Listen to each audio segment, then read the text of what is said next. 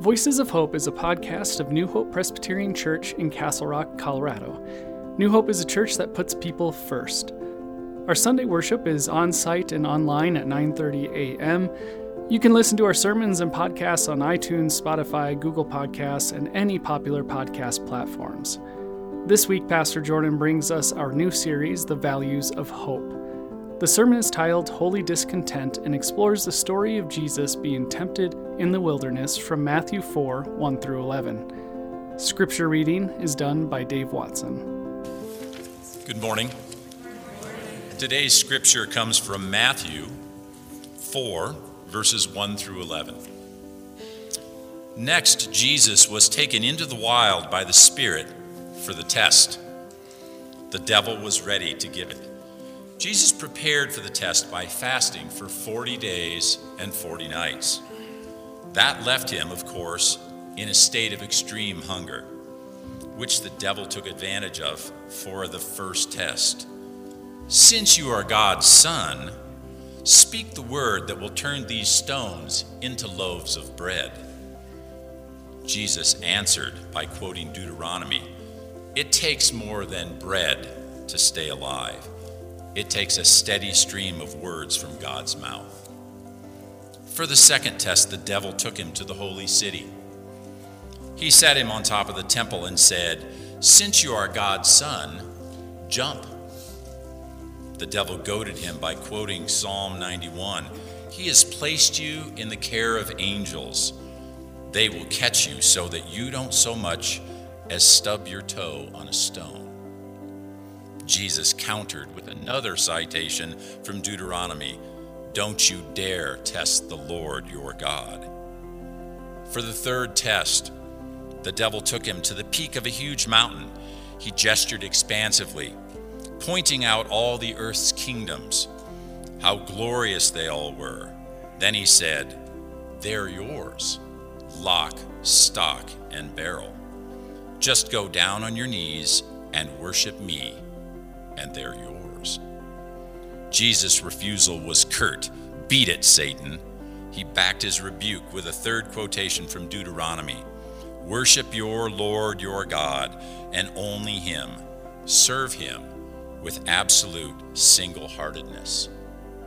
The test was over. The devil left. And in his place, angels came and took care of Jesus' needs. Well, good morning. Challenging morning for everyone, getting up in the cold, driving over here. Maybe some of you had to scrape off some ice on your windshield. And then we have no screens today, and we rely heavily on that. And I had these little props, and I was going back and forth. Do I really need the props? Because I could just put it on the screen. Thank goodness.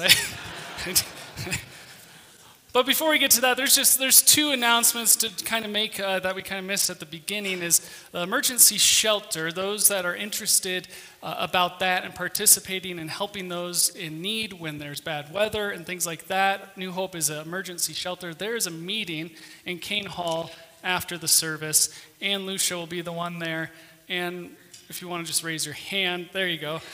So if you see Ann and you're interested, go see her. And then also, we haven't really announced it in service before. We said it in the midweek memo, but I know not everybody watches the midweek memo. Many of you are probably wondering, Nick retired at Christmas Eve, what are we doing? Well, Tracy Silver, I know she's going to hate this, but she's over there. She's our interim music and arts director.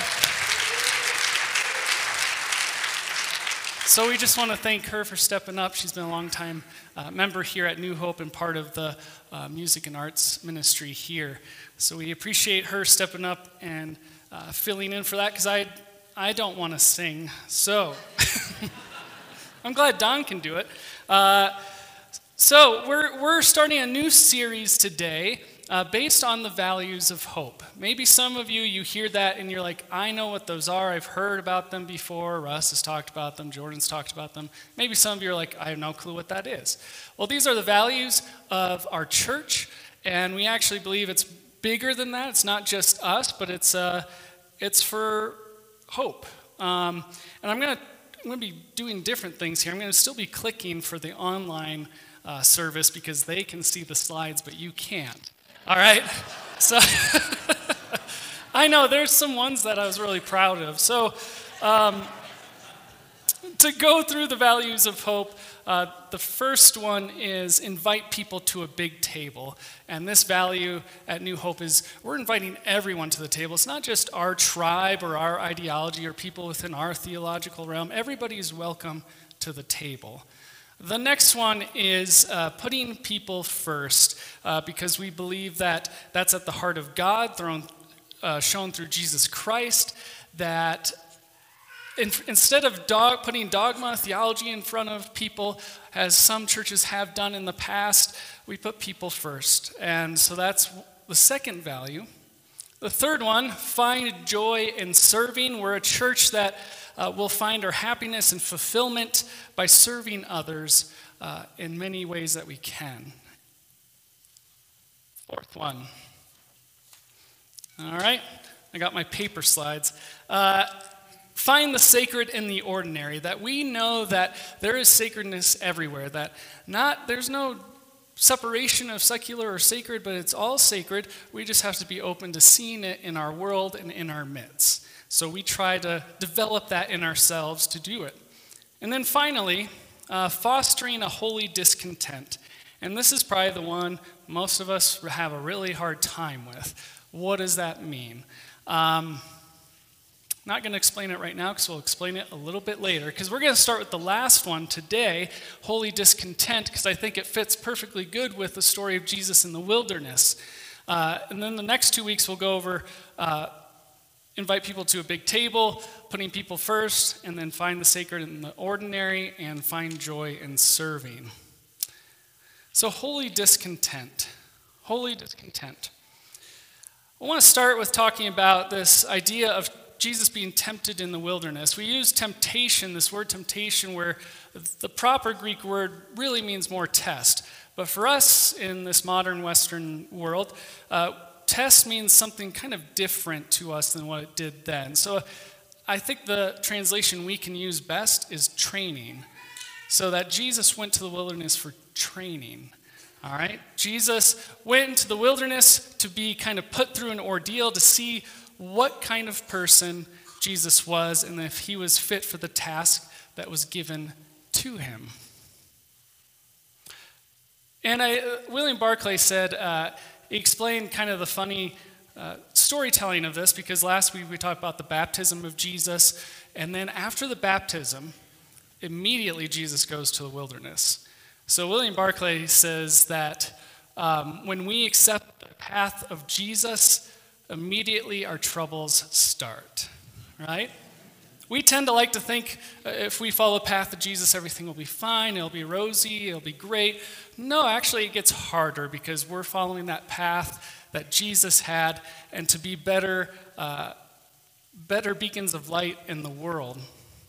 So I want to talk about, because of that, many have had a reading of this story as kind of Jesus figuring out his true self. His true self of how God's going to use him to bring about peace and a new revolution, a spiritual revolution to the world. And these three temptations, these three tests, are ways that the world says Jesus should be the Messiah. All right? So we're going to talk about true self and false self. So I'll explain that a little bit to you. True self is a sense of self based on a spontaneous, authentic experience and a feeling of being alive, having a real self with little to no contradiction. You know who you are. You are solidified in that. You are at peace with it. You make all your decisions based on your true self. False self, by contrast, is a sense of self created as a defensive facade, which in extreme cases can lead an individual lacking spontaneity and feeling dead and empty behind an inconsistent and incompetent appearance of being real, such as narcissism. So false self is the self that tries to defend the true self in some ways, and it does it oftentimes with things that really don't match who we truly are. And that's what Jesus did in the wilderness. So the first one, and I wish Dave could read the scripture every week. His voice is just a nice booming voice. So, and I also want us to kind of picture this story in a different way, because we often picture it, some of my slides even have it, where we have Jesus standing, Satan standing there, tempting him with stuff. But I want us to just imagine that inside each of us, there is light and there is darkness. There is Christ, there is Satan. There is ego, there is humility. And so this is an inner turmoil of Jesus walking through this and feeling that temptation of the darkness of his human side and the ways in which his humanity selfishly wants to go. So the first one is stones into bread. And I have my phone here, as a prop, because the stones into bread is something that is tempting Jesus to, it's asking the question, are you sure you're the Son of God? Are you sure? Maybe if you did this, you'll really know. How many times do we have to respond to questions about ourselves, about who we are? We always question that in our own heads, right? Are you really good at your job? Are you really a kind person? And then we have those self-doubts come in. And that can influence which way we go. Richard Rohr, let me just double check slides here. Ooh, this is fun. All right. All right, so Richard Rohr said, this temptation reminds us that our false selves usually press for the satisfaction of our immediate wants, yet those wants are seldom what we really need. This temptation is all about the immediacy of, this is actually going to make me feel comfortable. It's short-sighted. It's figuring out what you want here and now and not thinking about any kind of broader picture. It's a temptation for Jesus to do a miracle for himself, which he never does in the Gospels. If you go and look through all the miracles that Jesus does, there's never a miracle that's done for him. It's always for others.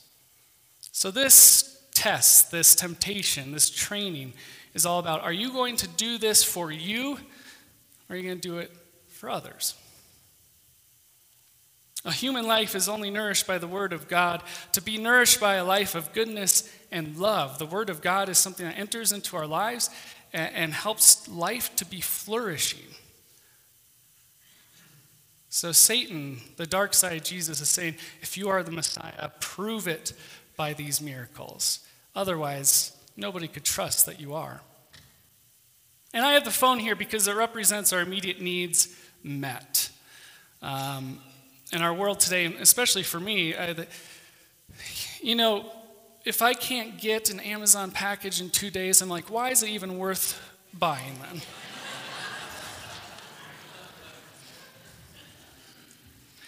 And this represents that because we can get anything immediately in our hands. We can order food on it. We can order something we need and it could show up the next day. We can talk to somebody across the world. We can see their face. It's something that has trained us now that we want everything instantaneously, and if we don't, it's your problem, not mine, right? I'm the customer. I'm right. So now, therefore, I'm upset at you because you haven't given me what I want immediately. So I think that's something we deal with in our lives. We always read this story and we don't always connect this story of Jesus with our own lives and how we all go through these trainings or temptations. We tend to like to look at the story as, oh, this is just to prove that Jesus is the Messiah, but Jesus is going through many of the things that we also go through. So stones into bread is the immediacy to do things only for ourselves and not for others. Then Satan says, throw yourself off a high perch and have the angels save you. All right? This one's a little bit different. Some of us don't quite, I shouldn't say some of us, I should say me. I don't always understand this one totally, but this one is all about living a life all about ego. Look at me. Look at how sensational I am. Look it, I just fell, but God saved me. I am God's favorite. And the problem with doing sensations, giving sensations to people of like, look at this is great. You always have to go bigger and bigger and bigger. Show everyone how great you are and how much God loves you. This goes against Jesus because of himself and his followers and how they lived in the world. It wasn't flashy. It was a ragtag group of people just meeting the needs of those they came across. And it was a community not about subordinates and superiors and subordinates, but of equals. And this training, this test, was going to put Jesus as this superior being above all else. If you're the Messiah, show us who you are, give us a sensation, something that will make us go awe. I have this. This is, many of you may know what it is. It's a award we got, Phil Mela Rudolph Award for New Hope from the Task Force, which is now Help and Hope Center, for appreciation for all that we've done for the task force in the past. And I just use this to represent because it's the only award I could find, all right? So there's nothing bad with this award, but we think about it in our own lives, how we like to puff our chests a lot and say, look how good I am. I have all these degrees, or I have all these accomplishments. Look at my nice car I bought because of all the money I make. Look at the nice house I have. Look at the wonderful vacations I go on. My life is so much better than yours. And we could get into that pretty quick. That ego starts to sneak in. That darkness starts to seek in. Satan starts to sneak in. And it becomes about us and all of our accomplishments and what we do. And we all have problems with that in many different ways. We want to be recognized for who we are and the good things that we do. But when it becomes strictly all about me, that's what Jesus is fighting here. It's not about building a community of those who are better than others. It's about a community of equals. So that was the second test. The third test, this nice little, somebody called it a Burger King crown. I don't know if that's right. That's made for a child, so I can't put that on my head. But we have a crown representing it. And this is probably the easiest one of all that we see, and we're like, I get that. Satan says you can rule all the kingdoms of the world and their splendor if you just bow down to me. If you just bow down to me, you're going to get all the power, wealth, and control that you could ever want. And that also includes these things too, right? This final one includes all of them, that you're going to get all those things if you just do this. This is a temptation about power at any cost.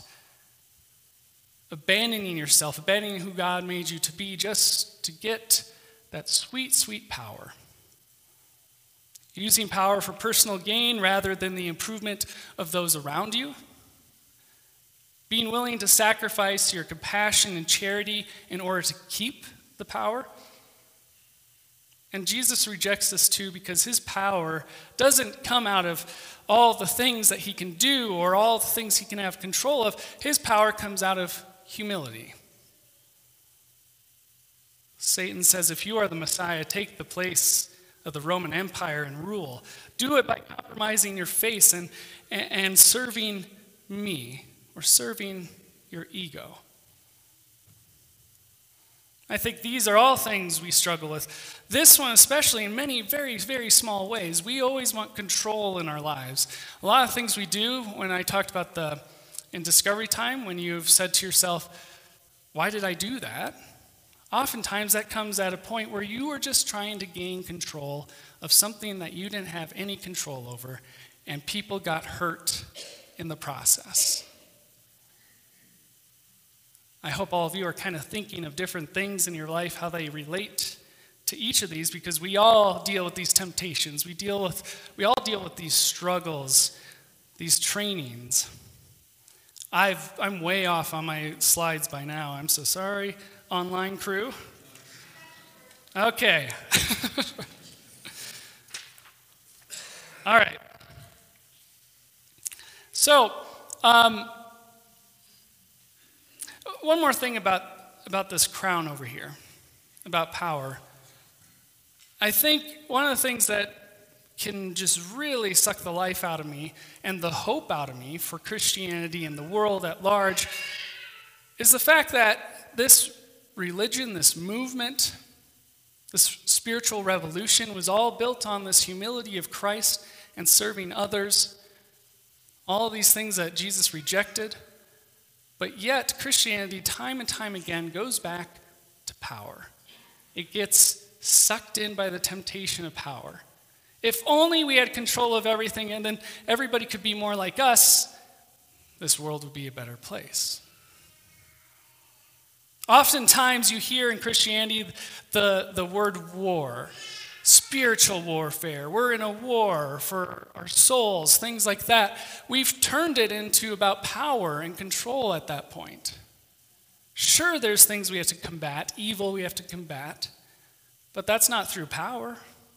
It's through humility and love, serving others. These are all quick fixes, but humility and serving others is the long game. Each of these temptations, you may be thinking, well, some of these feel like they could be good in certain situations.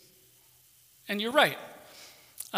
Reverend James Martin said, in each of these temptations, there's an element of good. It's always harder to be tempted by pure evil, which is easier to spot and reject. The true temptation is the seemingly good one. So there may be times where like, this is actually good. And then as time goes on, you're like, why did I make that decision? All this is a mess now. Because there is some good in these. Some of these things we have to do.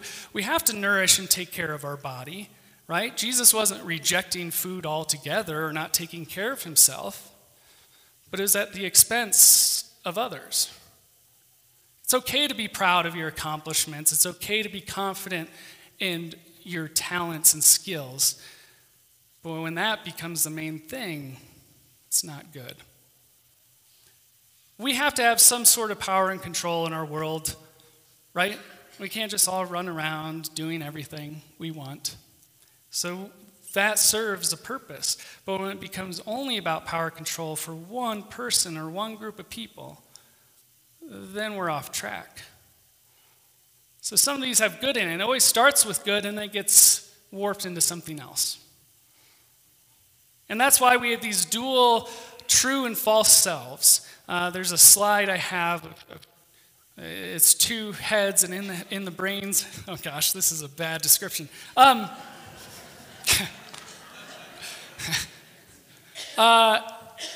One of them has a cross on the brain, and the other one has a little devil thing. That we have both of those in us. We have both of those that continually combat each other whenever we come across these challenges or these ways in which we look at ourselves and say, this is actually who I am.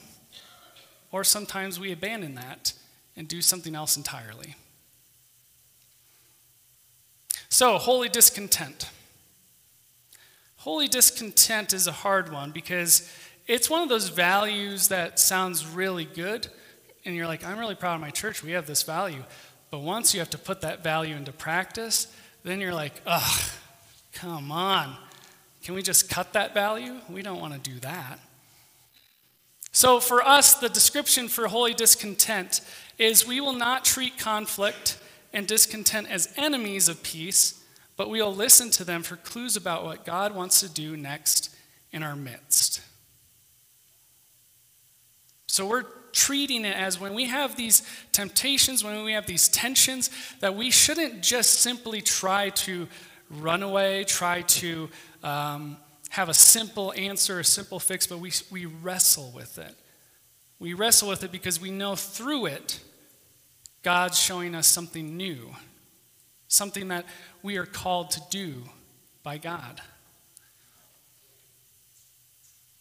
You know, it's easy for us to listen to voices that don't come from God. It's easy for us to hear voices in our head all the time, in our spirit, about who we are, what the world is, in how we fit into all of it. And we struggle with listening to those voices. But that's where holy discontent is good. It helps us listen to it, but then also combat it. Helps us to reveal and listen to our true selves rather than those false voices. In this story, Jesus is fulfilling this idea of Jesus being both human and divine. Jesus is fully participating in our humanity. He aligns himself with us and completely immerses himself into the human condition. Before the prayer, Don said Jesus entered the wilderness, but he was not alone, and we are not alone either. That's one of the purposes of this. Jesus went through it, so we're not alone when we go through it. And we have an example to follow as well.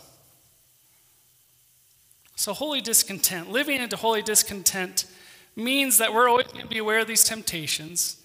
We're not going to be afraid of them. But we're going to work hard together as a community to find out what is the right path forward. And some of that's going to be hard. Some of that's going to be uncomfortable. Some of the times we're going to make decisions and we're going to be like, was it really the right decision? Holy discontent helps us to see the ways in which God is moving in our midst. So, how do we foster this holy discontent? How do we handle it, right? How do we handle holy discontent? Okay. And the printer is printing these weird too, so it's just been a mess this morning. So the first one is, and these are the slides I'm proud of, but you can go and look online after. How do we handle holy discontent? Number one is wait for God. But I think I wanted to change this a little bit. Instead of thinking about waiting for God, because then some of us may be like, I'm going to wait forever. I don't really know how to discern what God is doing. And so I want to change it instead to wait for you. Wait for that true you in yourself to rise up. The conscious voice in your head that says, that's not what we're about. There's something wrong with that. I think of it as, do you ever have those memories from like high school or middle school that just haunt you forever? Anybody have those? It doesn't go away? Is that what you're saying? There are times I remember seeing some kids get picked on, and you just watched it. I just watched it and didn't do anything. And some of those memories still haunt me of, why didn't I do that? Toot my own horn, I was a good kid, but was afraid to step out. I was afraid to step out and tell people to stop it, what it would do to my status at school, what it would do to how people then viewed me. I would get aligned with that person. Now I'm going to get picked on, so better to just sit back. And so I did not let my true self come out in that moment, the true self that God created me to be, and how to live in the world. Number two is embrace the journey. Nothing gets done real quick if we just are kicking and screaming, right? For resisting it every step of the way, we can't really learn. We're going to learn the hard way if we keep doing that. But if we just embrace the journey, embrace all the beauty that comes even in the horrible things in life, the beautiful things in life, just embracing this life that God has given us. Because if we look back to Genesis, the first chapters, the original plan, the original vision was a life about flourishing. It was about flourishing in your own humanity, who God created you to be, and doing this alongside God. And ever since then, God's trying to get us to get on board once again for human flourishing and the flourishing of all things in our world. So embrace that journey. Number three, do the inner work. This one stinks, all right? This one stinks because you have to look into yourself at times. Maybe at that time I was talking about in middle school or high school, after that moment, just doing some inner work and being like, why didn't I step up? What was I afraid of? Really digging deep. And that way you start to reveal the true self that has been buried underneath that false self for all those years. But that's hard work, and it's ongoing work. It's never done. You continue to do it your whole life. And it's hard. Number 4, wrestle with the issues. Wrestle with the issues. In our world, we like to make things black and white. We love black and white. It makes it easy for us. It makes it simple. It makes it immediate. But if we really wrestle with it, to drop our own preconceived notions of things, to look at something with new, fresh, neutral eyes, that helps us wrestle with the issues. It helps help us to handle the holy discontent, because now we're just not looking at something, but we're actually engaging with it. I know that I arrived here at New Hope in January 2015, so the church had already been going almost, I think, maybe a full year with a lot of the congregational meetings, the classes, the book readings and stuff around the topic of same-sex marriage. That was wrestling with the issue together, even though it was uncomfortable. That was living into the holy discontent. I didn't have to go through a lot of that because I just arrived, But I know the hard work that went on here, and all of you, the hard work you've all done. And that's thanks in part to our value of holy discontent. So wrestle with them. You don't always have to have the right answer, but wrestle with it. And I think, I gotta make sure there's no more slides. I do have one more. Okay. I really think how we handle holy discontent is how we handle our false self. The ways in which that false self rises up, that spirit of Satan, that ego rises up to tell us, no, choose yourself over others first. Really, that's what holy discontent is. It's handling that dark side of ourselves and trying to learn from the path of Jesus and what Jesus did in the wilderness. There's a quote from Vanita Hampton Wright that says, "The false self constructs all sorts of layers of ego and angst and striving and foolishness, while the true self, deep at the center of a person, waits for the time when the false self will die and allow the real life to begin." This is all about the real life beginning, the real work of the kingdom of God beginning, putting away our habits of selfishness to live into a world where we advocate for justice, for love, compassion of our neighbors, because we know through all of this, through the gospel, that it's not about us. Amen? Would you pray with me? God, may you continue to work in us that we may be able to see our true selves that you've created us to be.